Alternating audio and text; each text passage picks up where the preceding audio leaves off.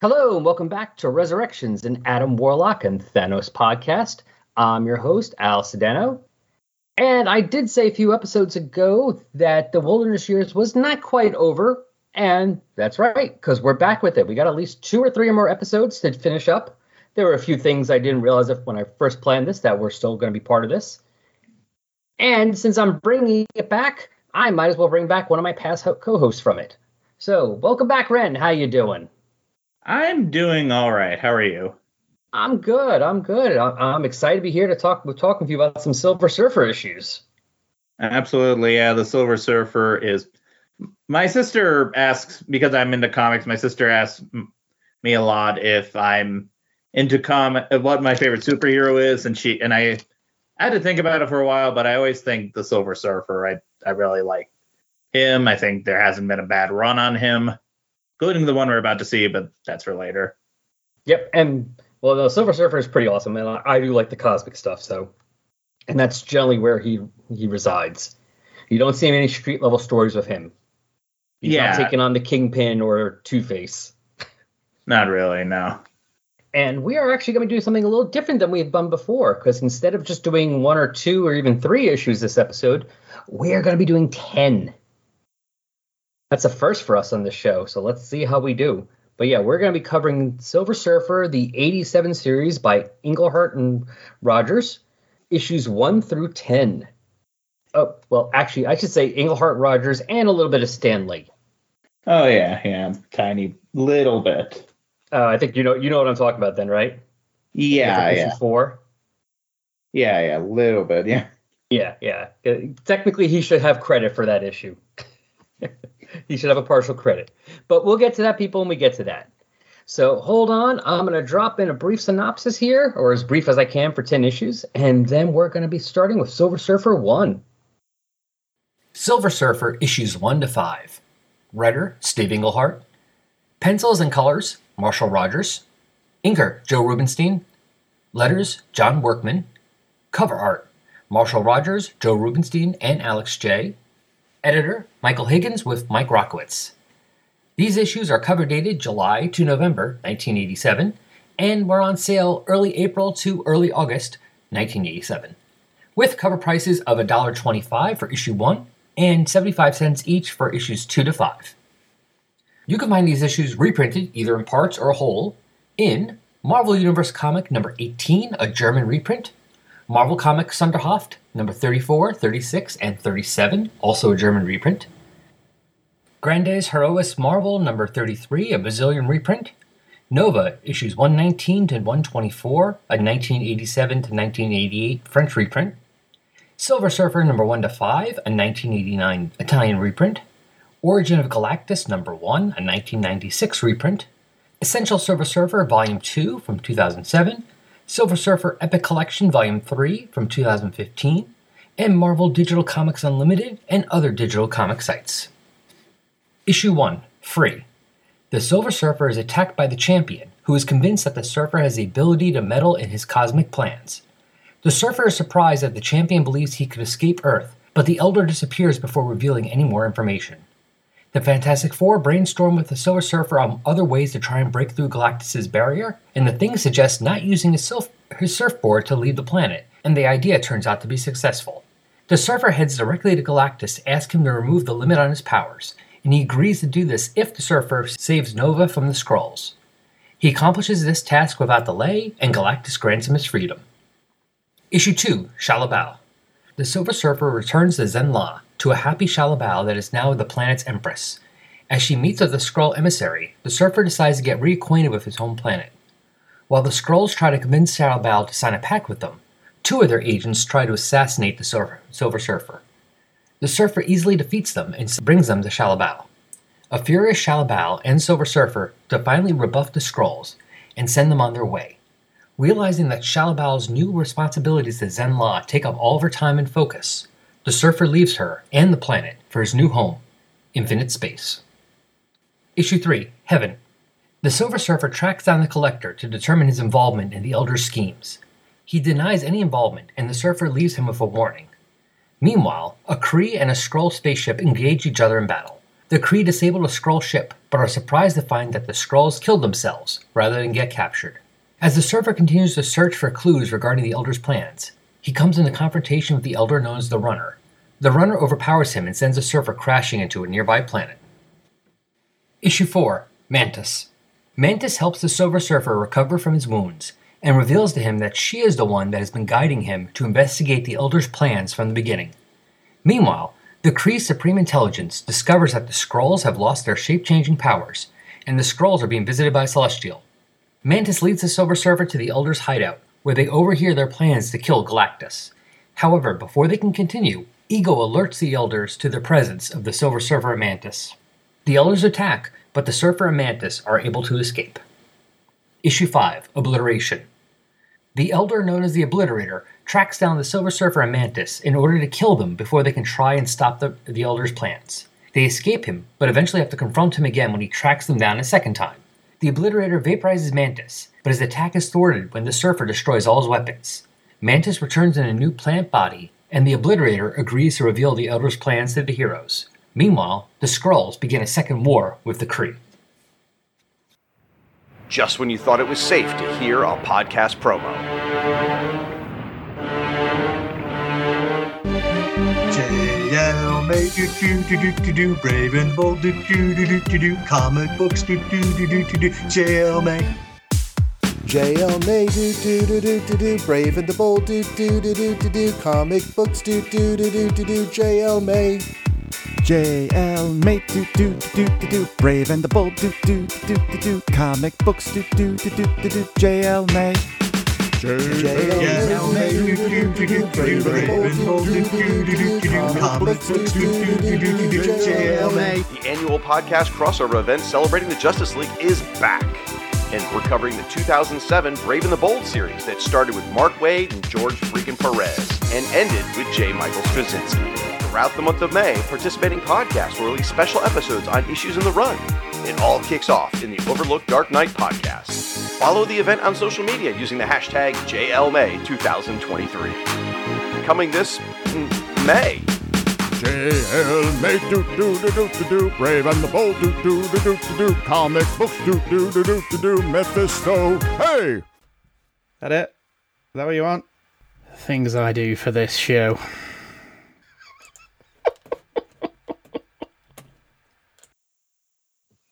All right, and we are back. And like I said, we are starting with Silver Surfer #1.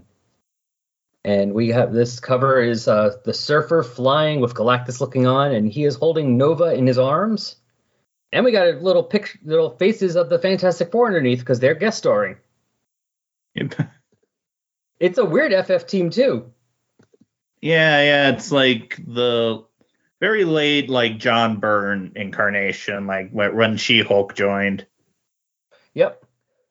But it's not the Human Torch in the team. It's the Thing. So you got the Thing and She-Hulk, which doesn't always happen. I mean, you'll have sometimes stories with like all 5 of them, but usually Ben and Johnny or Jen and Johnny, not Ben and Jen. Yeah, was there something happening with the Torch at this time? He was on his honeymoon Oh, to Alicia. Yeah. I say quotes Alicia. Yeah, quotes. Which I didn't think about until you mentioned. So you brought, asked about it just now. But it's kind of funny considering how much Skrull stuff is in here. Yeah. And it turns out that the Alicia he married was a Skrull. Yeah, that's kind of ironic. I didn't think about that. It's kind of a little bit of serendipity. This whole storyline going on about the Skrulls, and like there's a lot of Skrulls hiding in places, and like we're just gonna discover some characters in this story are Skrulls that they don't tell you right away, and we have that too. I was thinking, like in the issue, it mentions that like the genetic bomb, like trapped the Skrulls in whatever form they happen to be in. So that's sort of equally ironic. Yep, and it's kind of funny. We also covered that issue. Oh. Let me see. Where was that? It was the one with Michael Bailey. I know that. Just a little comment. This is on the creative team. This is not the first time that Steve Englehart and Marshall Rogers took on a Jack Kirby character. They teamed up for Mr. Miracle for like I think a 4-issue run on Mr. Miracle. Oh, you mean like in the 70s? In the 70s, yeah. I believe in 1977. Oh, okay. You know, I haven't really read the post Kirby Miracle, just the Kirby issues. Yeah, I wasn't. The Mr. Miracle stuff wasn't very good. I liked Marshall Rogers' artwork. That was really good. Otherwise, yeah, I wasn't terribly fond of that run.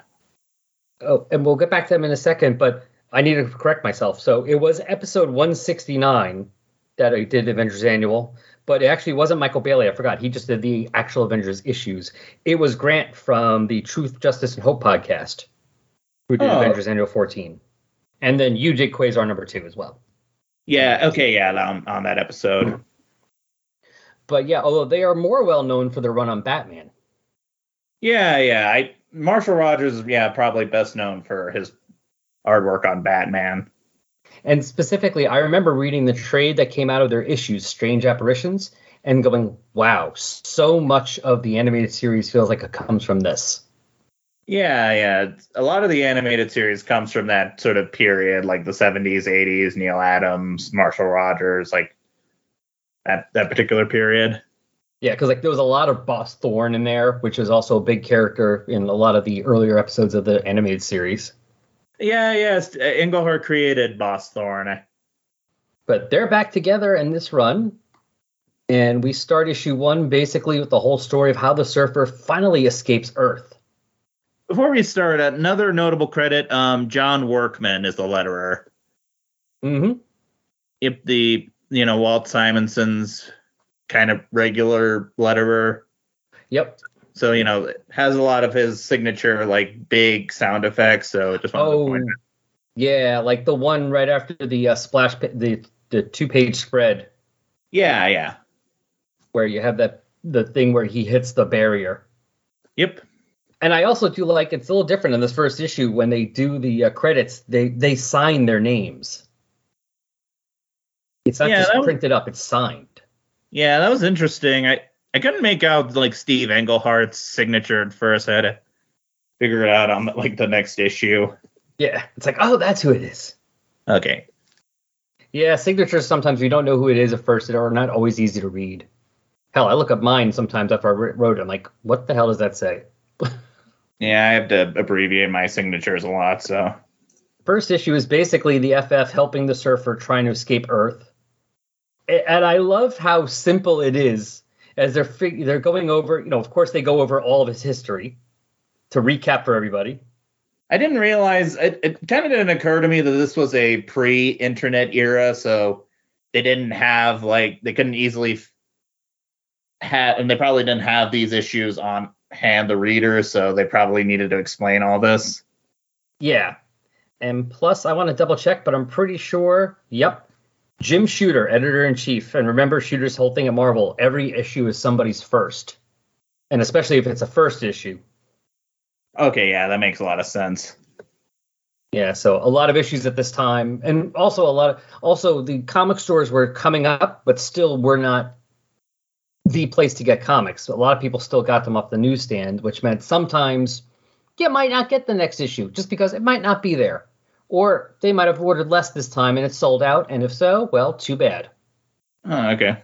I mean, I was a little lucky when I started buying comics, which is around this time. There actually a comic store opened up around that same time within a bike ride of my house. Oh, so I really never had to worry about that whole newsstand thing, even though I started getting at a time when a lot of people still had to deal with that. Oh, okay. But I do understand, how that could work. If they're not there, the guy at the supermarket or the drugstore really wasn't worried about whether or not you had another issue. Just as long as it sold out whatever they had, that was good enough for them.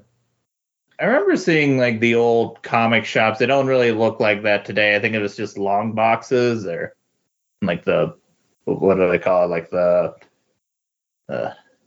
Like those stands where you keep the comics on. Oh yeah, like the spinner racks. The Spinnerax, yeah. Yep, I remember still seeing those through like into the early 90s. They would still be plotted in a lot of places. So if I got dragged somewhere, sometimes I'd be like, all right, oh, look, there's comics here. I'm just going to read them. Oh, yeah. They would have them in supermarkets. They'd be in bookstores even. Yeah, I never really experienced that. I think that was like long gone by the time I came of age, so. Yeah, for the most part, I never really saw with one or two rare exceptions, I really didn't see them past like the mid 90s. By then, it was just, for the most part, comic stores were where you got your comics. Yeah. But back to this, I am entertained how they finally figure out how to get him out. Because they're reading the Surfer talking about all these different ways he's tried to fly out and different ways he's, different ski plans he had. And Ben was like, you ever tried just going without your surfboard? No, that's too stupid. I'm sure you guys thought of something better. And there'd be a Surfer and Bit readers like, wait a minute. And that's all it takes. They just fly him up in their spaceship and they pass the barrier. And then he just leaves his board on Earth. He changes the energy. The energy flies up to him. He turns it back to the board and he's like, oh, I'm free. Yeah. That felt too simple, but, it's just a setup like, the rest of the story. So I have no real complaints. No, but it's an entertaining thing. Sometimes I just wonder if Englehart was just like, did no one ever try it this way? All right, we can say this works then. Yeah. I mean, generally that works. Yeah. But it was entertaining. But the other part of the story is, of course, the Surfer is attacked by one of the elders of the universe, the Champion. So, yes. Just when I saw this, I thought of, have you ever seen Dexter's Lab? Oh, yeah. Yeah, so immediately I realized, okay, if you haven't seen Dexter's Lab, there's a segment on it called Dial M for Monkey, and it basically parodies old Marvel comics. And there's a segment there with a character named Wrestler, who's played by Randy Savage. And that character is a parody of this character, the Champion. Now, speaking of Champion, I've had a theory for a little while. Because there's if they ever wanted to make him live action, in the movies, because it's possible. We've already had 2 elders. Why not a third? But I was thinking this person isn't really suited for the characters he's played before, because he has done some Marvel characters before. But I think he could do really well as the Champion. And I'm thinking of Mr. Ghost Rider, Mr. Almost Superman, Nicolas Cage. Oh, that could actually work. Yeah. I mean, especially when he does that over the top Nicolas Cage thing. Yeah. That would be perfect for this guy. Yeah, it kind of has that like wrestler feel to it, like, that's like that big, powerful. Yeah, I could totally see it. Yeah, like some of the other stuff he's done, he loves it. I mean, why do you think that's one of the reasons his last name is Cage. He named himself after Luke Cage. Yeah. So, I mean, he loves it. And I don't want to, I love that fact that at least somebody cares about it. But, the roles he had maybe weren't best for him. But I think this would be a great role for him. This would be it would utilize his talents very well, especially like his, like you said, like the Nick Cage voice. Yeah, when he goes over the top. Yeah. Yeah, like this character would be perfect. And it kind of fits in with the way they bring in some of those, the bigger name actors to play these, the elders. Yeah, like I think Benicio del Toro and Jeff Goldblum. Exactly. He would fit in with that group. Yeah, I could totally see it. And we're starting here. This is starting the whole plot for the whole thing that's going to culminate issue 10, where the reason Champion is attacking him is because he does not want the Silver Surfer to interfere with the plans of the elders. Because he doesn't know their full plan. He just knows they're allying themselves with the Skrulls for now against the Kree. Because there's a new Kree-Skrull war going on. And he's like, but wait, why do you care if I get involved? I can't leave. You think I could leave? And that sets it off. Because the elders, as we're going to see, are pretty stupid and petty. Yeah. And they sow the seed. I mean, they're like Thanos here. They're sowing the seeds of their own destruction. Yeah. And I didn't understand that. We'll get to that, but I didn't understand their whole plan. Like what? It's because basically their child. I mean, we'll get to it every way we get to it, but basically their plan kind of boiled down to them being so, I don't know, entitled that they don't like the idea that there's somebody like them. Oh. You know, they're so entitled to being the oldest that they don't like the idea that there's someone else older than them. That makes a lot of okay. It's not like we can't see examples of that in the world. Yeah, absolutely. But yeah, so that is how, let's see if there's anything else I forgot, but I believe that's how the issue ends. Yeah, the Silver Surfer is now free. Oh, and that's right. But the first thing he does is he goes to Galactus, which is pretty cool. Because he's like, look, Galactus can kick me back anytime he wants. I have to make sure that we don't do this. Oh, that's right. That's the reason. Because it's not just that they're doing that plan. They've kidnapped Galactus's herald. Yeah, they kidnapped Nova.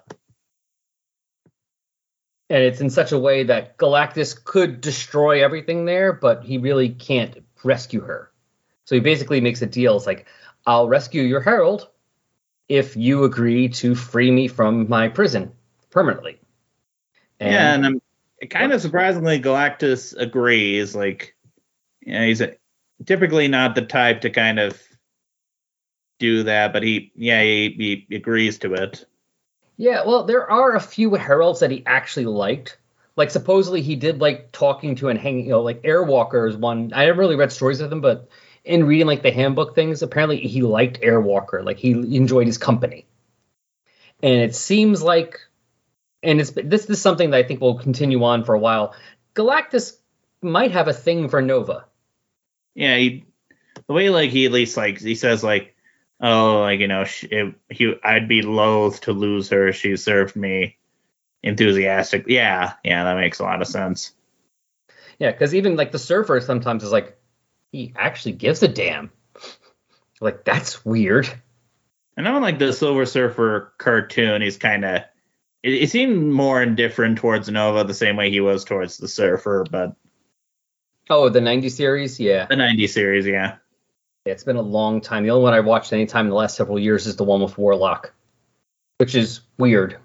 It was a weird, that was a weird. There's one with Beta Ray Bill, but Thor does not factor into it at all. Yeah, it's weird when they have those back then, those things when they had like rights for certain things, but not others. So they have to they can't reference them. And yeah, even as like still has the hammer and everything. Although like Pip the Troll is in a bunch of episodes, so that's cool. Yeah, I do like that. I will have to watch. I do have to watch more of them. Maybe do an episode or two on those at some point. We only just did one episode on the Warlock episode, but since Pip and Thanos does have a big part in a lot of the series, I might have to cover that at some point. Yeah, it's really quite good. Anyway, yeah. So I'll let you. That's all right. But yeah, he rescues Nova, and Galactus frees him and says, or pardons it. Galactus will pardon you. And the Surfer is free. And so we head off to issue 2, where he does the first thing he can do now that he's a free man, he goes back home. Yeah, he goes back to Zenn-La. And things don't work out quite the way he would have hoped. I felt kind of bad, like with everything that happened in this issue. Unfortunately, it's just things have changed for both of them. I mean, he will get a little childish about it for the next issue or two after this. He had been spending so much time with Galactus and flying through space that I don't know if he could, even if like things worked out, he would be able to spend all of his life living on one planet again. That was always like the appeal of the character. He was kind of like a wanderer, like a free spirit. Yeah, he has no home base. He just kind of flies wherever he wants. Yeah. But I mean, wanting to go back home and see Shalla-Bal has been such a motivation for him for a while in the comics. I guess they kind of had to deal, it did have to be dealt with. And so we find out that while she missed him, apparently at some point when Mephisto captured her, he gave him some power. When she's back home, since the planet had been a little, slightly damaged, everywhere she walked, new life, plant life grew. So basically the plant, she's the reason the planet's coming back to life. So she is now the empress of the whole planet, which is kind of a busy job, you would think. Yeah.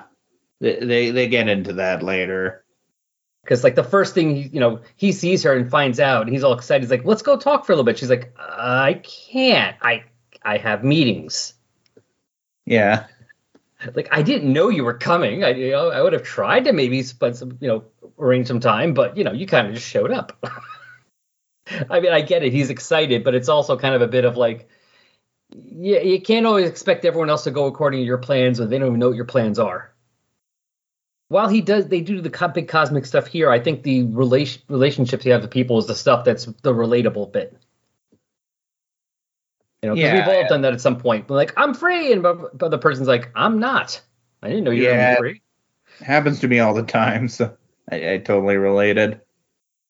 But the funny thing is, of course, continuing on the storyline of what's going on, her meeting are with the Skrulls, or one group of Skrulls. Because, of course, since they lost their powers, everything went, and Galactus ate their planet, everything with them went to crap. And now there's like 5 different Skrulls who are like, I'm the Emperor. No, I'm the Emperor. Everyone wants to be in charge. And she's like, I'm not getting involved in this crap. If I ally myself with you, that means the other groups will think I'm against them. I'm not, this is Switzerland. We're not involved. But the Skrulls, of course, decide to try and attack to force them, not realizing that the Silver Surfer is there. And it does not go very well for them. I mean, they just keep blasting him. He's like, that's not going to work on me, stupid. But there are some cool effects here with the blasting. Oh, yeah. Like I'm talking about John Workman, you have vroom and wow, like. Oh, yeah. No, those are awesome.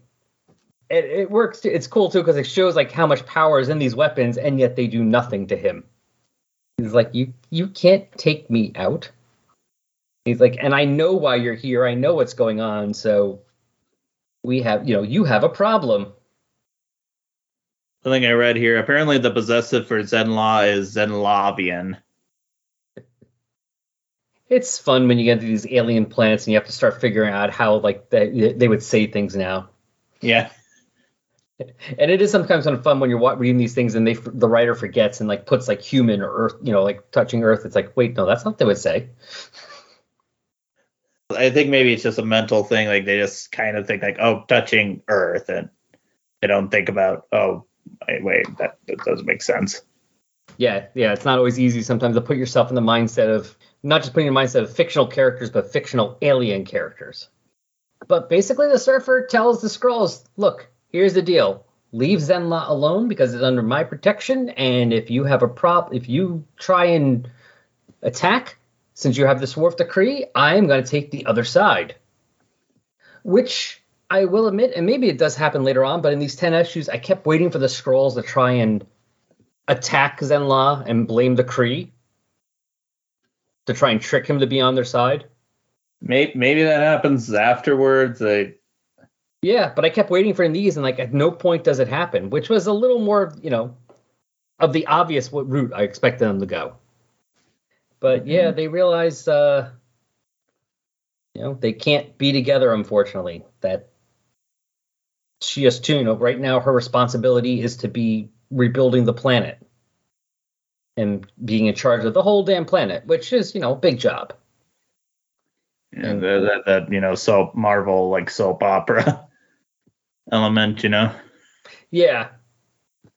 And he realizes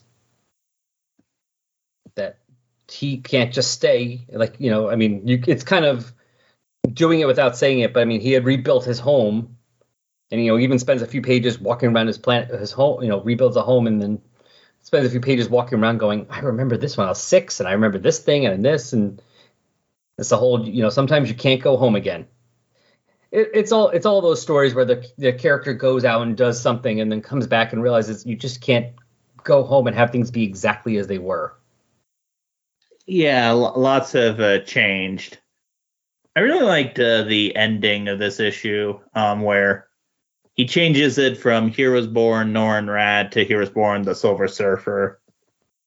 Because that's part of what's going to happen in the next few issues is that he gets a little childish about it. He's like, I am no longer Norrin Radd. I'm just a Silver Surfer. I don't care about things.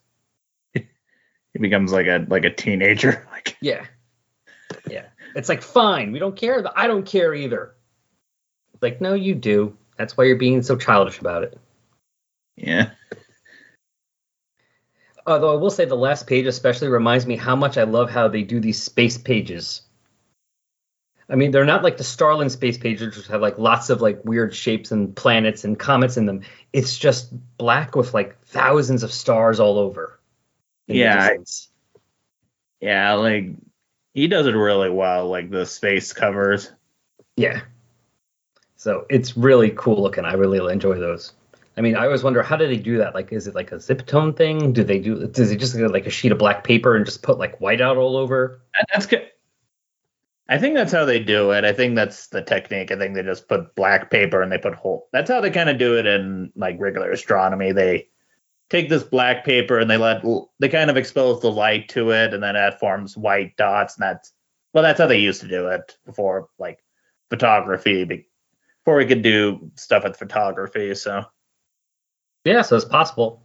That's, you know what, if I ever had a chance to see him at a convention, that's something I might have to try and ask him. Like, how did you do those space pages?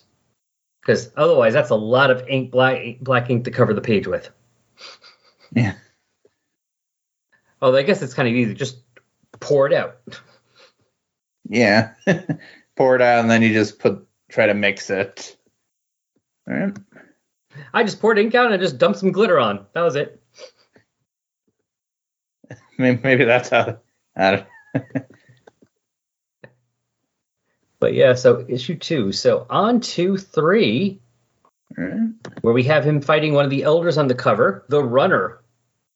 I wasn't familiar with this character, so I thought maybe he was like a obscure hero I hadn't heard of, but I'm trying to remember where he first appeared. Let's see real quick. First appearance, New Defenders 143. Well, he was kind of obscure because that was towards the end of the Defenders run anyway.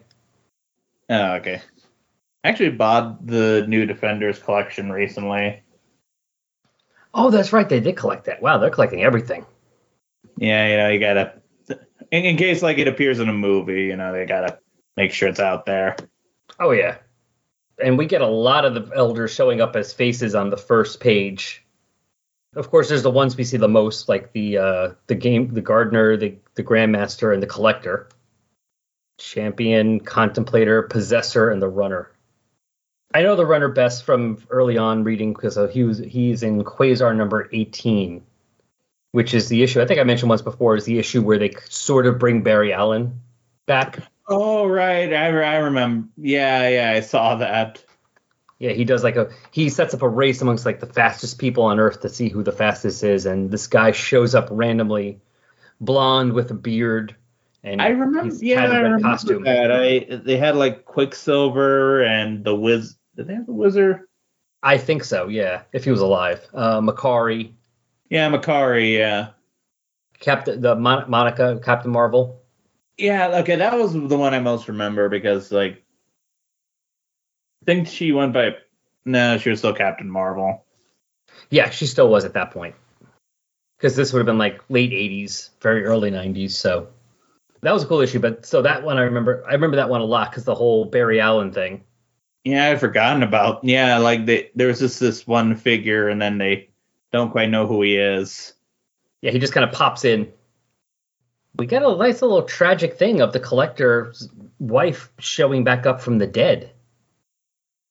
Who, it is kind of sad. It says he lost his wife, Matani, more than 3 billion years ago. He's missed her all that time. I mean, that's like the most I've ever felt for the Collector. It's kind of sad, like, especially the way, like, that close up, just him holding her body.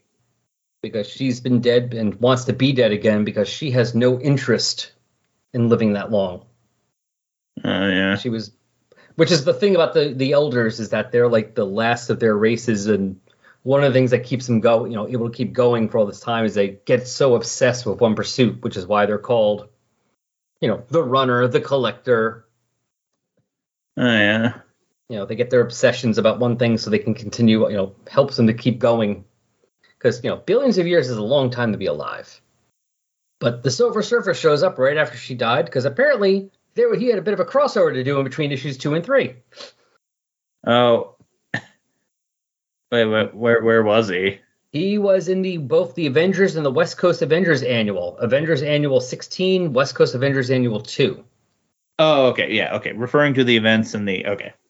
Yeah, which, if I'm remembering right, and from what they talk about in this issues and others, there was a contest with the Grandmaster about, against death.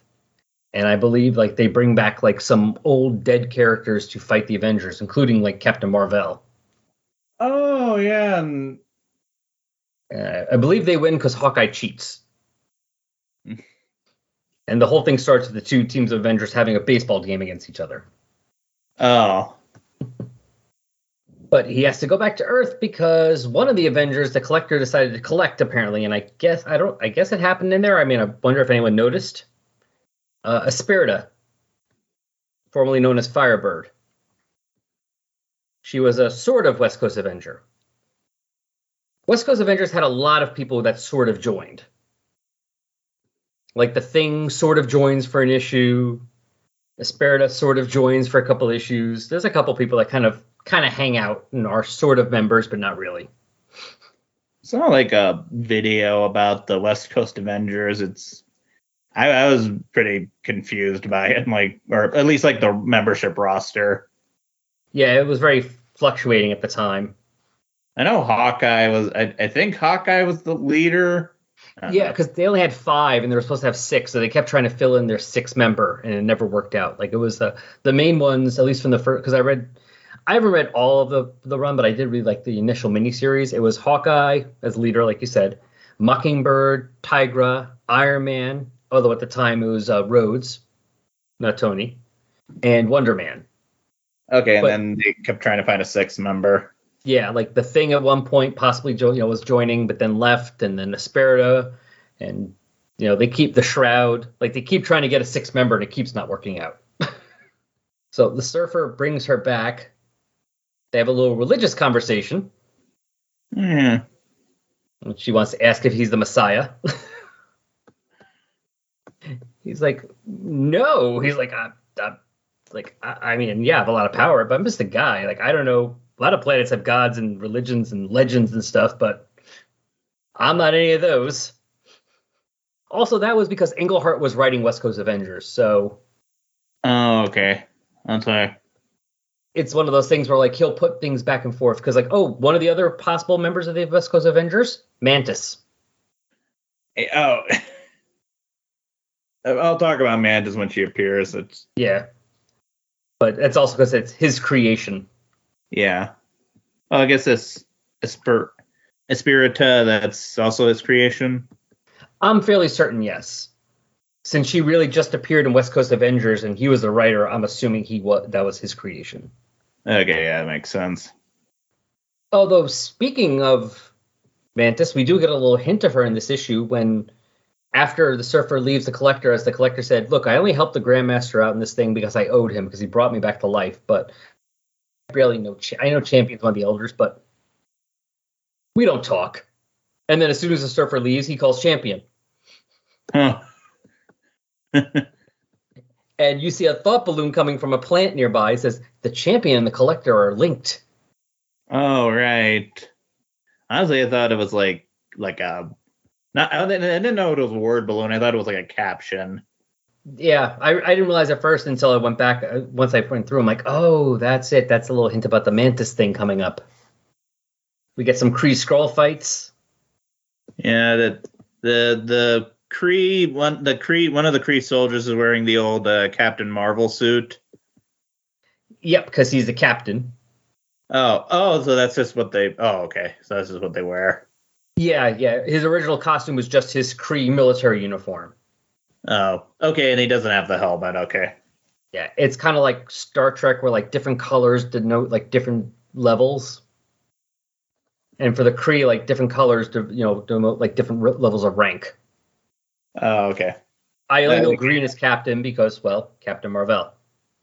But this is where the Skrulls' plans start to fail a bit because they've been defeated, so they all commit suicide because they don't want the Kree to learn that they've lost their shapeshifting abilities. That's the last bit of information that when we get to him, the Supreme Intelligence needed to figure out that's what's going on with the Skrulls. Oh, yeah. When we get... Okay. Makes a lot of sense now. The Runner shows up then to take care of the Surfer because they don't want him interfering in their plans, which we'll find out why they're worried about, they're a bit concerned about him since it will involve Galactus. And the Runner basically kicks his ass. It's really weird looking at this guy running in space. I mean, the surfboard makes sense, at least. Like, if people are flying, that's one thing. If the surfboard, at least you could see a surfboard kind of going through. But, like, he's just running. Yeah, space is like a vacuum, too. I don't know what he's exactly propelling himself against. Like, yeah, it's weird, but I guess it's an elder thing. I do like how, like, Rogers draws him running, like, with the, like, it looks like kind of blobbish, but he's, like, moving his legs so fast, looks kind of blobbish. I like that. Yeah, and the fire trail. Yeah. It's kind of like an old cartoon where they're running so fast that you just see, like, the fire from them running. Like a Bugs Bunny thing or something. Exactly, yeah. Yeah, it's one thing I want to say. The Marshall Rogers art here, unlike, let's say, his Batman stuff, there's a little bit of a cartooniness to it. It kind of reminds me a bit of, like, the way Mobius would draw the Surfer at times. Oh, yeah. Like, not exactly, but I can see the influence. I can see how, like, that was possibly an influence on him. That story came out, like, in 1985, or? Somewhere in the early 80s. I don't know the exact year, but somewhere in the early 80s, there was that 2-issue Silver Surfer. I think it was 2 issues, like miniseries by like Stan Lee and Mobius. Yeah, I've never read that. I might have to. I've been meaning to read that for a while. I've been gradually very, very slowly getting like Mobius stuff. So yeah, I've liked the stuff of his. I've seen like the images, but I just never really read anything. As far as I know, I don't think I've read any story he's done that I can recall. It's just like it's hard to get a lot of his work like translated in the U.S. It's really expensive. Mm-hmm. I tried to find this one story, The Long Tomorrow, which was written by Dan O'Bannon, who wrote the movie Alien. Oh, okay. And that was like $100 the last I checked. So it's very hard to get his work in the United States. I think that's the problem. So then I probably should read that one because I'm sure that one I can have access to, the Silver Surfer story. It's probably the one thing we can easily read. Oh, yeah. But yeah, he basically beats the Surfer up, plows him and just throws him into a planet and thinks that was fun. And the Surfer is in this huge crater. I do like a part of the fight, like the Runner tries to steal the surfboard and then the Surfer's like, the board come back. Like, yeah. Wondering what the logic is. Like, did the Runner not know like that he could do that, or? Oh, he did say it was impressive. Oh. But I don't think the Runner cares because I think he feels he so overpowers the Surfer, it doesn't matter. You are about to see the first public exhibition of an entirely new form of entertainment.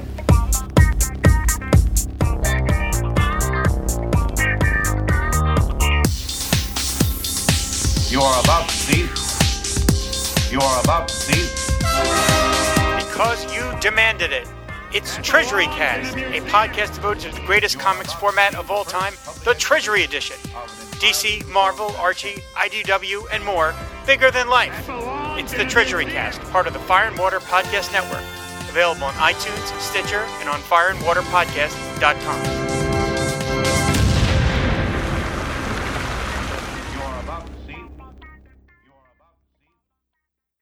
Oh, and then, we get Mantis. Yeah, Mantis shows up at the end. Yeah, and, Englehart loves Mantis, loves, has a great affinity for that character. Mm-hmm. I mean, from what I understand, I haven't read the issue, but I even brought her in, calling her Willow in an issue of JLA. Yeah, like he like created multiple incarnations of her. I don't know if you watch the YouTube channel Comic Tropes. He had like a whole video. Yeah. So yeah, he had a whole video about Englehart and his work. So Okay, I have to look for that one. I haven't seen that. I'll send you the link once we're finished with this. Cool. Yeah, I'll definitely watch that. I like Comic Tropes. It's one of the ones I like. Yeah, I watch him pretty regularly. But all right, so since we got Mantis, let's go on to issue 4, where the Silver Surfer is, well, basically dying, and Mantis does some kind of plant thing to bring him back. Is that like part of her powers? And like, I know like she's like a martial artist, and she like has telepathic powers, but I didn't know healing was like one of her powers. I don't think before, but this is after. That was when she was fully human. She's obviously not fully human anymore because, he even mentions here, it's like, how are you breathing? Wait, where is it? The Mantis I knew couldn't survive here herself. The atmosphere is full of methane, and the temperature is hundreds of degrees. But yeah, so she's changed since the last time she showed up in Avengers. She's not fully human anymore, hence the green skin, which she did not have originally. Yeah, she was just colored like normally, so. Yeah, depending on how much they remembered, she was supposed to be not white. Yeah. And also, to be fair, depending on how good the coloring would be. Yeah. I saw like one coloring where she had like reddish skin. I don't know what's happening there. Yeah, the coloring gets better. Through the years, the coloring in comics gets better, but a lot of times it's. Look at like some of the early Marvel stuff, like the early '60s.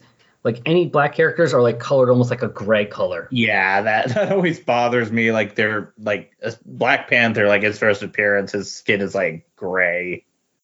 I don't know, like almost charcoal. Yeah, it's almost like the scaled down version of the original Hulk. Yeah, it's weird. Or like a lot of Shang-Chi early stories from like the 70s where he's like very yellow. He's yellow. He's like golden. Yeah. But part of that is, or early New Mutants, where like Danny Moonstar is very red. Yeah. But that, I believe, now, if I'm wrong, understand, that's fine. Someone tell me why tell me if they were able to. But from what I understand, the coloring wasn't that great. So it was not as easy to, they had issues of, the coloring would come out that way because they didn't have as many coloring techniques as they do now. Yeah, like it still wasn't digital, so yeah. Digital probably helped a lot with this kind of stuff.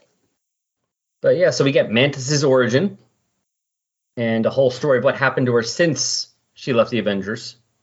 Which, in reading the origin, I have to say, it's kind of shitty of the priests. It's one thing if they had just sent her out into the world with no memory.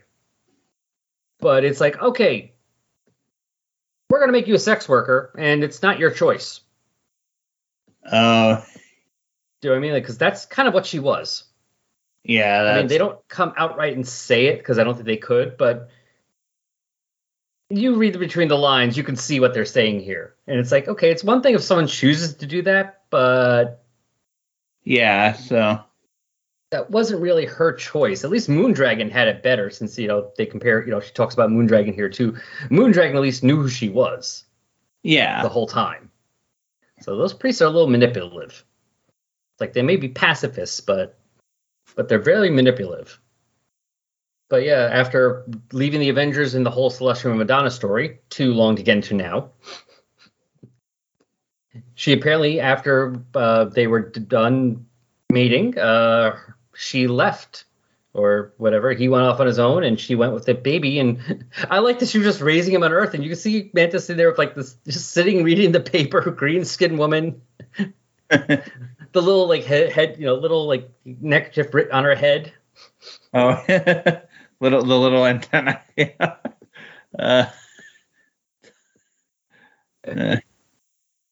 Just casually sitting there. It makes you wonder, like, did the neighbors notice? We're having a barbecue this week. What about the green skin lady on the block? Anyone invite her? And that's part of, I guess, now the change to her is that after meeting with the Kotai, she is now, I guess, part plant as well. And can even move from world to world, almost like a Swamp Thing type thing. Yeah, like the green, like she's connected to that. And I think that's how she healed him. Using whatever healing, since, I mean, to be fair, a lot of pharmaceutical stuff initially comes from plants. Yeah, so. Penicillin was from mold, so I mean, I guess, since her powers are always a little vague anyway, if we can accept Swamp Thing healing Superman, we can accept Mantis healing the Surfer. And also, he finds out that Mantis was the one, because we find out here that the Surfer apparently likes to trip in this issue. He talked about this planet, I rode the surf of solar winds away from Shallow's world, but stopped them Panamount for one final view. The alignment of the stars, the grandeur of the constellations from that point, the lush and fragrant foliage of which a weary traveler can lay even in near invulnerable form. I always breathed the vapors there, but when I did so this time, I suddenly saw the threat the Grandmaster posed to the Avengers. I couldn't explain it. I only knew it was true. So you like to go get high.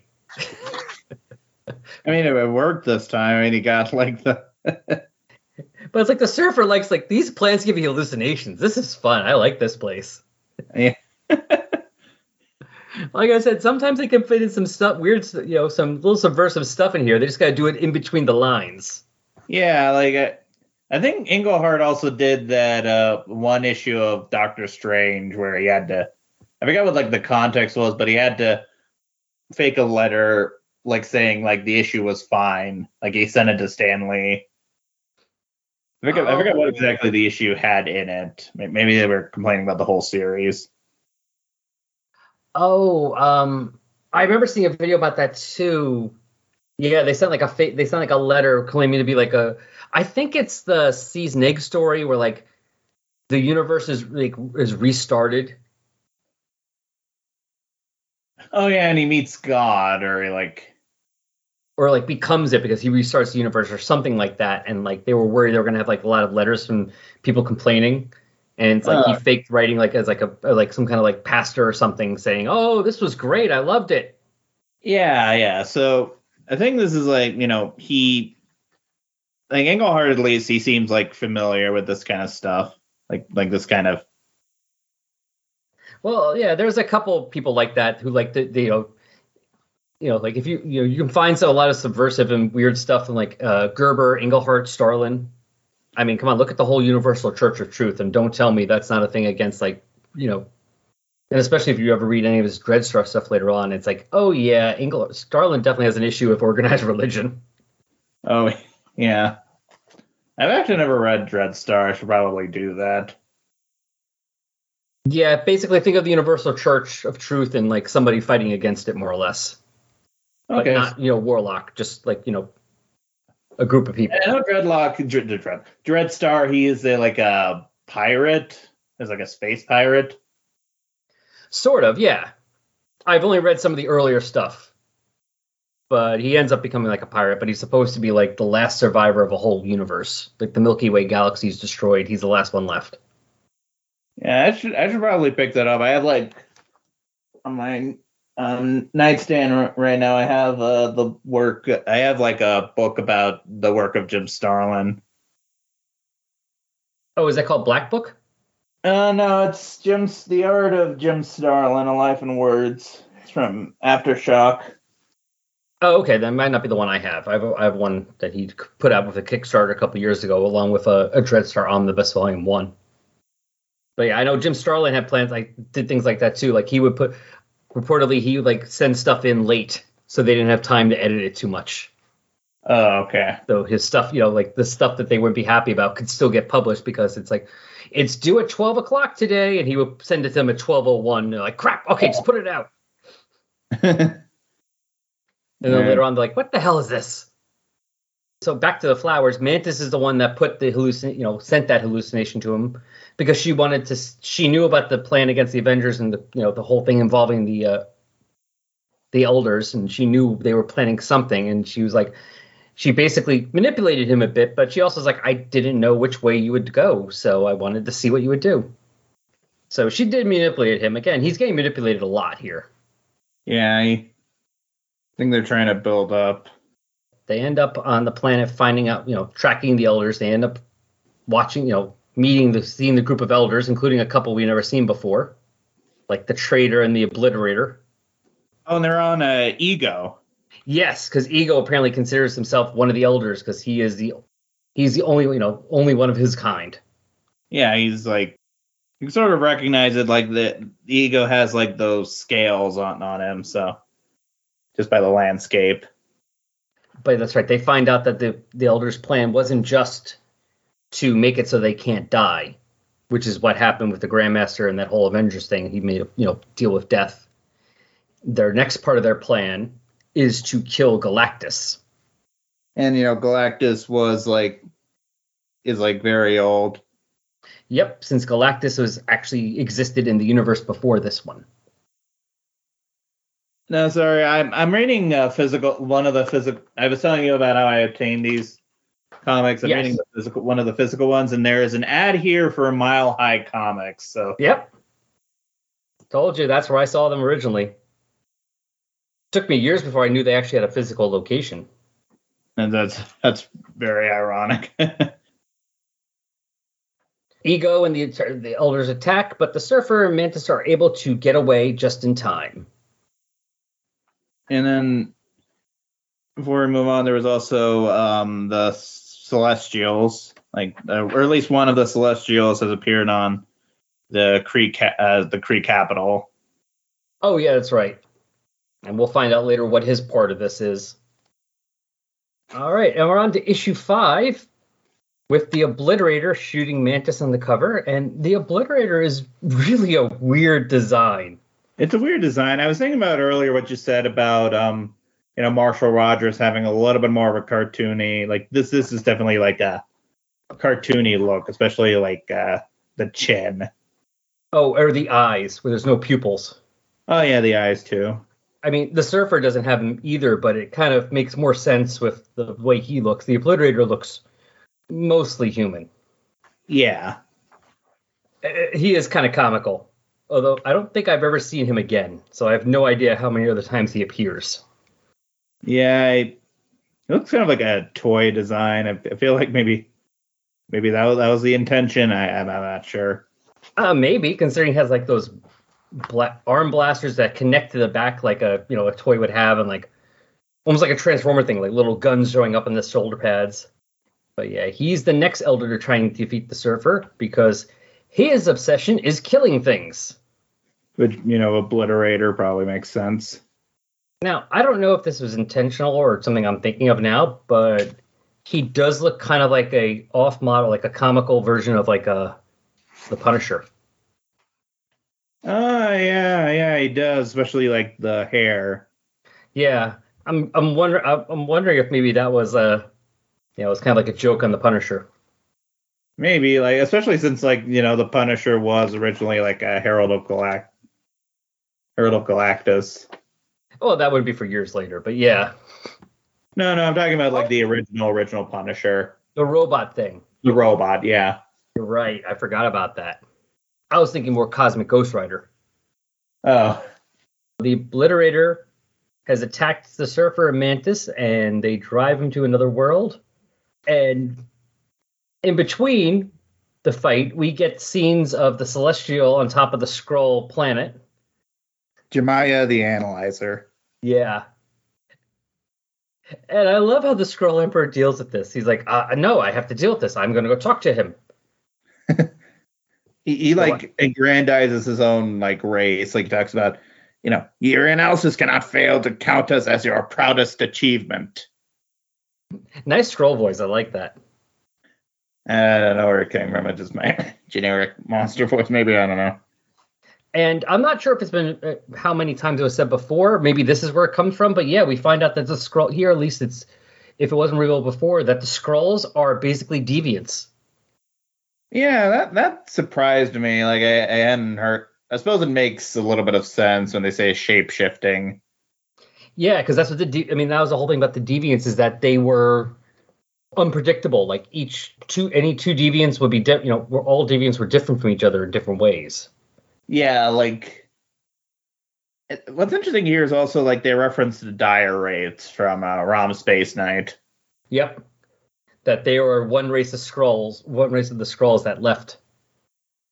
Come to think of it, yeah, they didn't mention that in the ROM, in the ROM comics. I think they do mention that, like they were an offshoot. And it makes sense. They are kind of shapeshifters.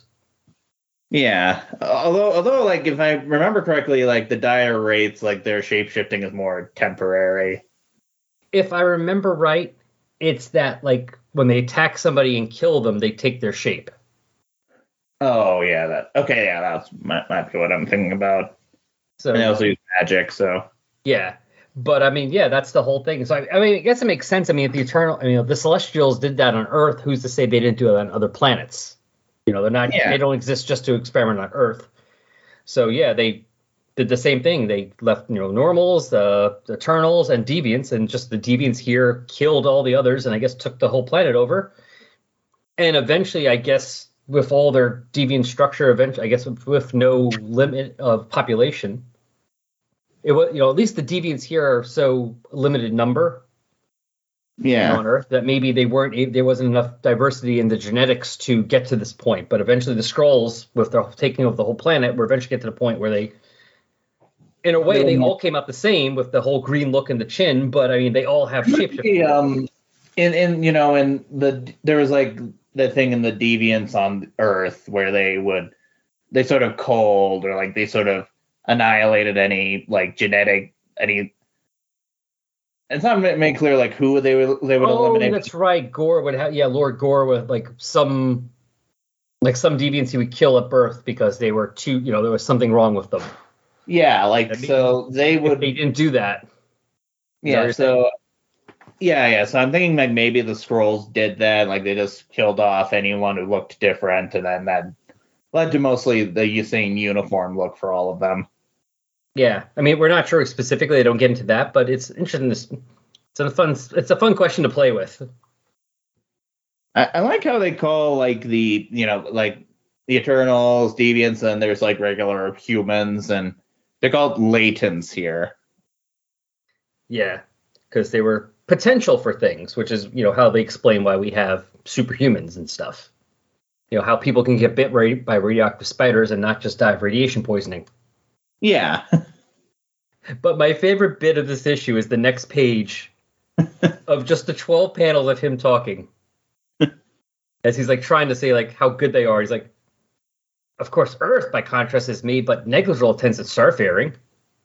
Looking at the Celestials, like nothing. Celestials giving him nothing. He's like, it is true the Kree of Cardiff Empire oppose us. The Earthers have beaten us once or twice. And a mad skull. Like, he's having this whole conversation with the Celestial, but it's just with himself. And he's just getting nothing, to the point that it's like, damn it, why are you here? Fine, attack! And then it does nothing, like... It does nothing, and it's hard to tell from the art whether or not they destroy part of the city. I think that's the implication. Yeah. Or maybe he was in the mountains. That's why, like, he's kind of rising above it. I don't know. He's so big. It just looks like these little toys being thrown at him. And it does just as well. But it's like, imagine if 10 little kids had a bunch of Nerf guns. Yeah, exactly. Shooting at a grown up. It's like, yeah, that's fine. It's Nerf. I think, like, I remember, like, there was another reference to the original Eternals run. There's, like, that one issue where the Russians tried to attack the Eternals, like the Soviets. I'm trying to remember that. I don't recall that off the top of my head. I think that's the one where Druig first appeared. That was the issue. I need to go back and reread Eternals. Yeah, so do I. I haven't read in a while, but I do remember that issue. Oh, and then this is the issue where Stan Lee comes in. Oh, you're right. Because the Kree want to send a spy to confirm what the Supreme Intelligence has guessed, that the Skrulls have lost their abilities to change shape. And so they're sending this one spy to spy on them.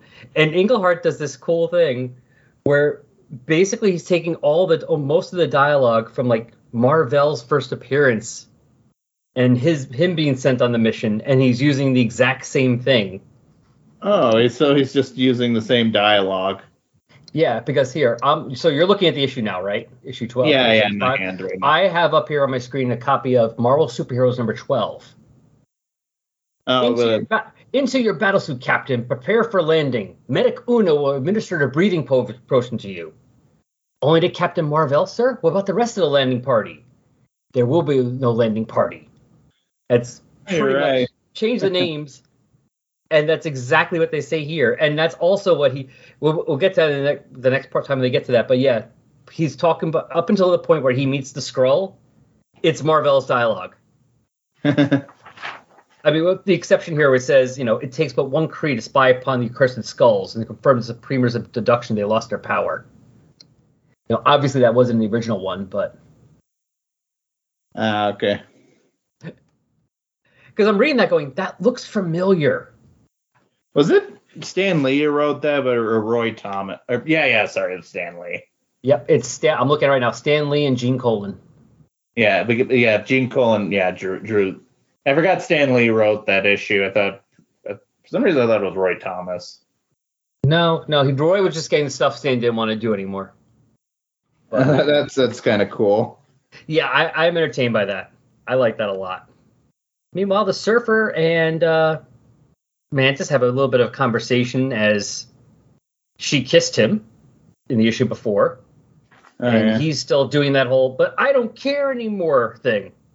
I'm not Norrin Radd anymore. I'm just a Silver Surfer. I don't care about things. No, I don't. And she's like, sure. Yeah, he does what he does best. He just kind of internal monologues, like, Norrin Radd does not exist. Whatever the mind of the man within may feel, the form without is silver, not flesh. I am the Silver Surfer, no matter what I long for. No matter who I am with, the Silver Surfer is always alone. She's like, sure. I mean, she has his number. It's great. Yeah, like... It does just get annoying sometimes reading her dialogue with all this one and that one and her, calling herself, referencing herself as her instead of me. That's kind of confusing. It's like she's kind of Mantis, but kind of not. It's like a form of Bizarro speak. Oh, okay. When you're reading Bizarro, trying to figure out how that works. Yeah, okay, yeah, I get it. So the way she speaks is kind of like a form of Bizarro, the best way I can do it. It's just weird. She always did that in the Avengers issues, too. She always referred to herself as this one. Okay, so like in the third person. Yeah. But before they can get anywhere in their emotional dialogue, the Obliterator is back. Another great John Workman letters. Sklock. Yeah. As she makes one of the giant plants around them, just smack him right in the face. Yeah. She literally seems like, Swamp Thing, like just full-on Swamp Thing. Yeah, she's very Swamp Thing here. Yeah, she avoids his heat-speaking missile darts because, well, she bakes herself basically have a temperature of a plant, so there's no heat to sense. And yeah, so we go back to the Kree person, so let me see this. Yeah, so the Kree that's wearing, Mar-Vell, the Captain Marvel costume. Yeah, and and I'm looking again, if you're looking at the issue of that page, so I'm looking at the Marvel Superheroes issue with Mar-Vell. I may be alone against the entire might of an armed planet, but still I am a captain in intergalactic space fleet, and still I am a Kree. So basically, up until he meets the Skrull guy, that's mostly Mar-Vell's dialogue.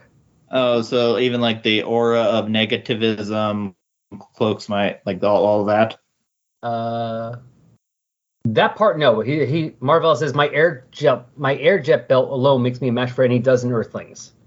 But the next one is, and since the pull of gravity is far stronger than the Kree galaxy. Oh, okay. So they probably had to change it because it's a different planet. So yeah, like they changed here. It's stronger than the Kree galaxy. There they say Earth, but and they add that aura of negativism instead of the air jet belt. But for the most, 90% of his dialogue is Mar-Vell's. Yeah, it's clever.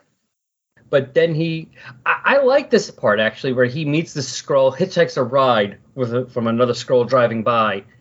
And you kind of forget. I mean, we get so used to like seeing the Skrulls, like you see them as like just you see the people attacking, so you see the armies. Yeah, and you forget it's like but they also have like just they don't have just army. I mean, they probably have a massive part of the population's army, but they also have people who just work jobs. Just like cabbies and all those. Yeah, because the guy picks him up, and the Kree spy who's disguised as a Skrull is like, "Look, I'm just looking for a place to get some food and get to sleep." It's like, "You're in luck then. My brother runs a Nagdel house with the best homebrewed wallow you've ever tasted." It's like, oh yeah, they have lives too. Yeah, that's a nice little detail. Yeah, I like that. But unfortunately, he's caught pretty damn quickly. Yeah. There's some kind of satellite that just determines there's a non-Skrull life form on the planet, and they catch him. Doesn't go as well for him as it did for Mar-Vell, because he's about to get his butt tortured. But back to the Surfer versus the Obliterator, because he thinks he killed Mantis, and the Surfer is now, even though he doesn't care, he's very pissed.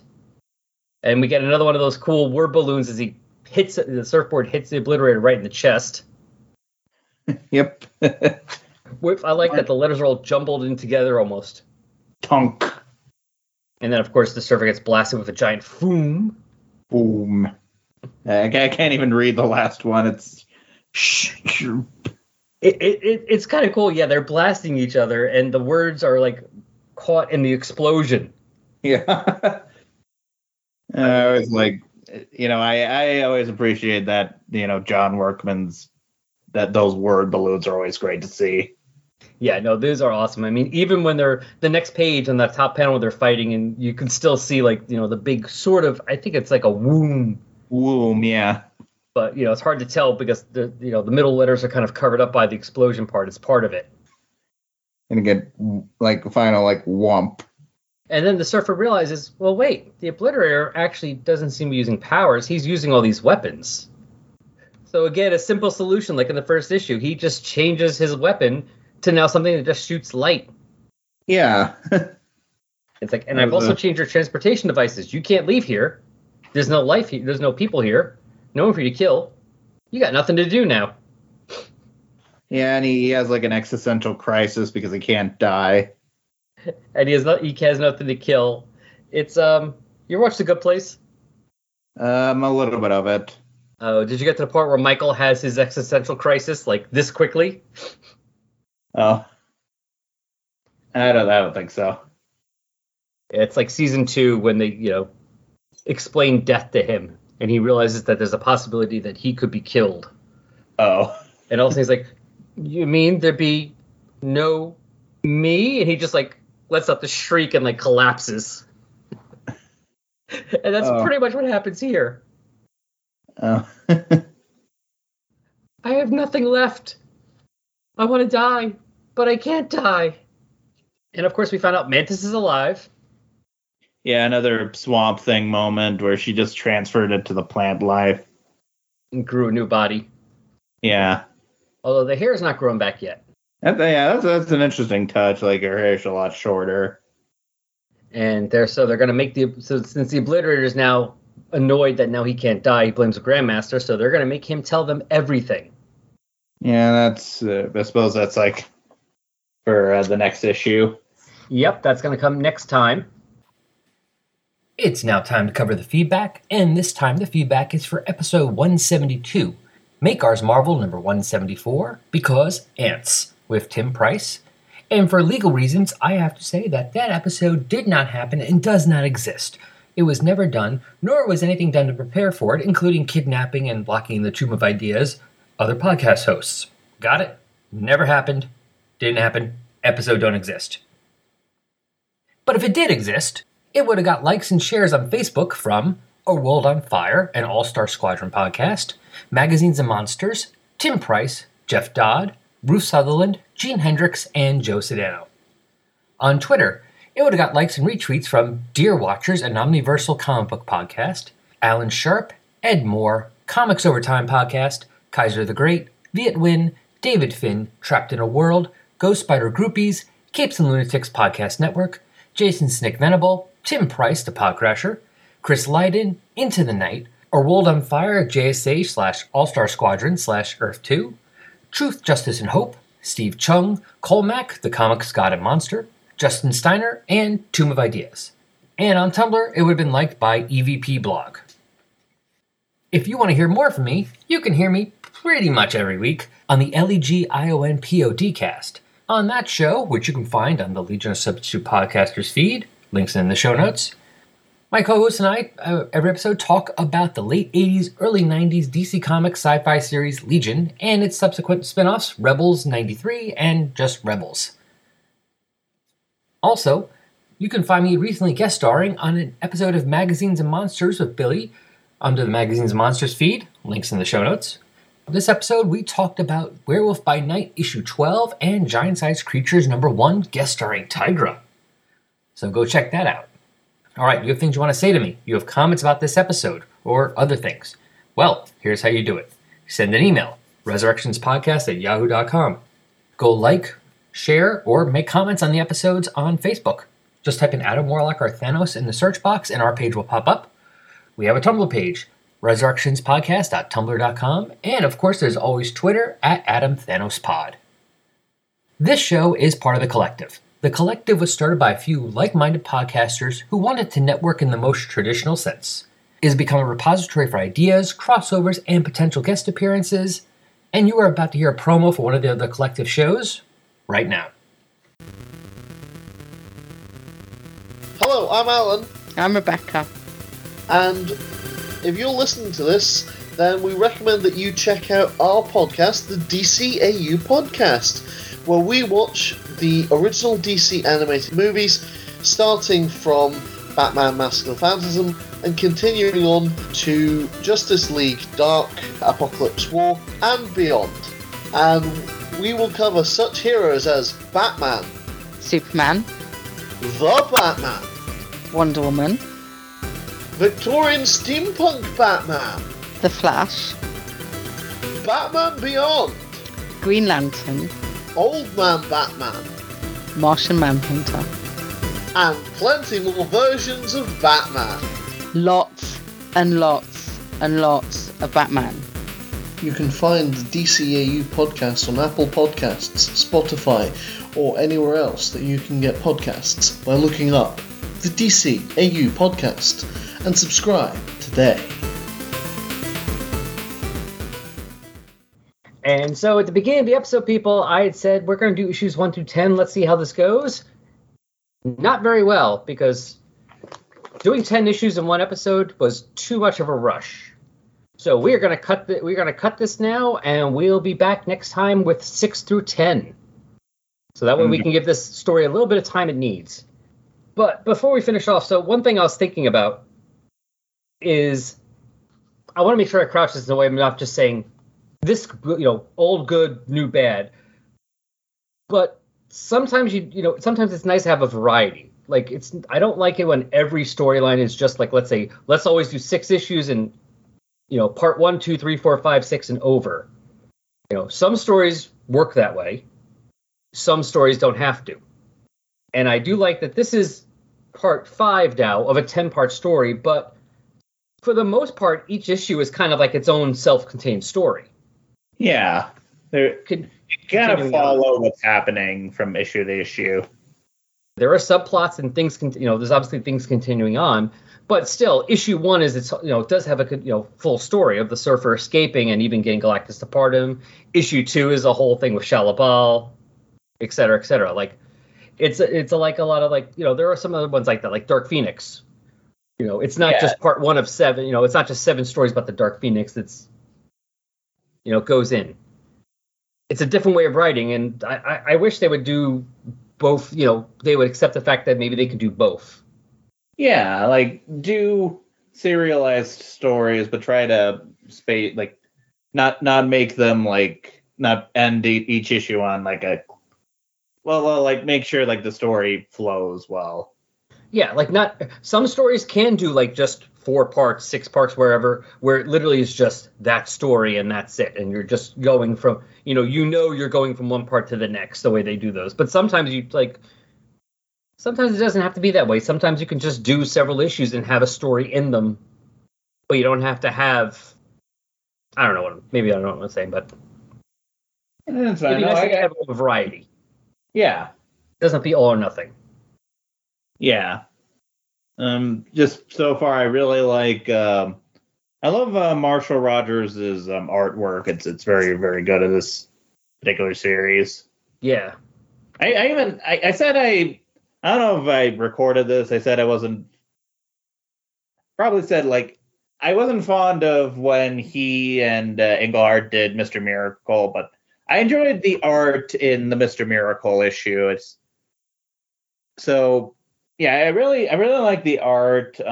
Sometimes it's a little weird, like I feel like the Kree Supreme Intelligence, like the way it looks is a little bit too smooth. Like I never like when the Kree Supreme Intelligence floats, it never looks right. Otherwise, yeah, I really enjoyed the writing. I really enjoyed the art. It's just a very good story. When I bought these, I even told the clerk there that I was going to read these for a podcast, and he said like this was kind of like a defining run for the character, which I hadn't known that, but there's some like 20 or like 50 issues of this. Yeah, because they're going to be on for like about 30-something issues, I think. Yeah. So apparently this is like another one of like the defining runs on the character. Well, yeah, this series has a couple of really impressive runs. I mean, you have the Englehart Marshall Rogers stuff, and then you go into Starlin. Yeah. And then it's Ron Lim's run. Yeah, Ron Lim and Ron Mars. Ron Mars, that's it. I'm talking about writing. Yeah, Ron Mars and Ron Lim, and I know Ron Lim was drawing at least some of the Starlin issues, because I know Starlin was just writing it, not drawing it. Recently, you also had I bought that it's pertinent. I bought the omnibus for Dan Slott and Mike Allred's run on the Silver Surfer. I need to read that. I've read a few issues here and there, but not the whole thing. I really like the parts so far that I've read, like especially like the very beginning of it is very good. Yeah, I read 1 or 2 issues that were part of for the history. I was doing for reference for the History of the Marvel Universe episodes. Oh, I like that series too. Oh yeah, that's a great one. And there's like 1 or 2 issues they talk about like the whole thing about eternity and stuff. Yeah. I think it's like there's one issue where like they kind of are on 2 ends of eternity, but basically it's like his fingers when they meet, they're able to meet back together. Yeah, but we'll probably get to that when we get to issue number 10.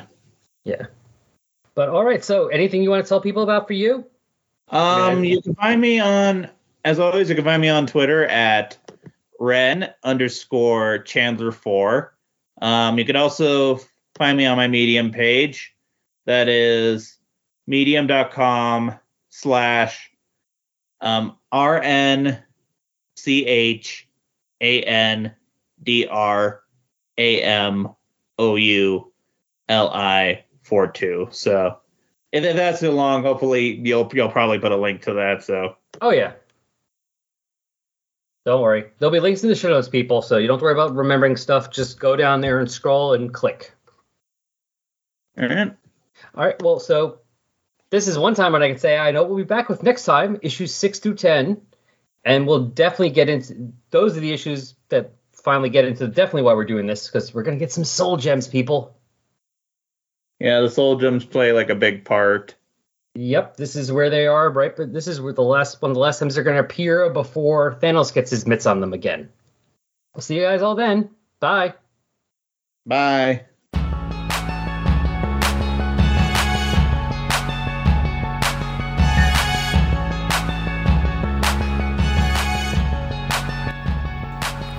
Resurrections, an Adam Warlock and Thanos podcast, is a fan-made production, and no copyright infringement is intended or happening or even understood.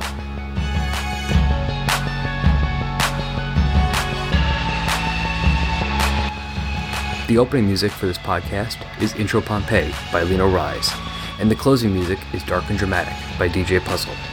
Both are licensed by the Creative Commons license. You can find Lino Rise at free-intro-music.com and DJ Puzzle at peaceloveproductions.com. Links to both can be found on the Tumblr page.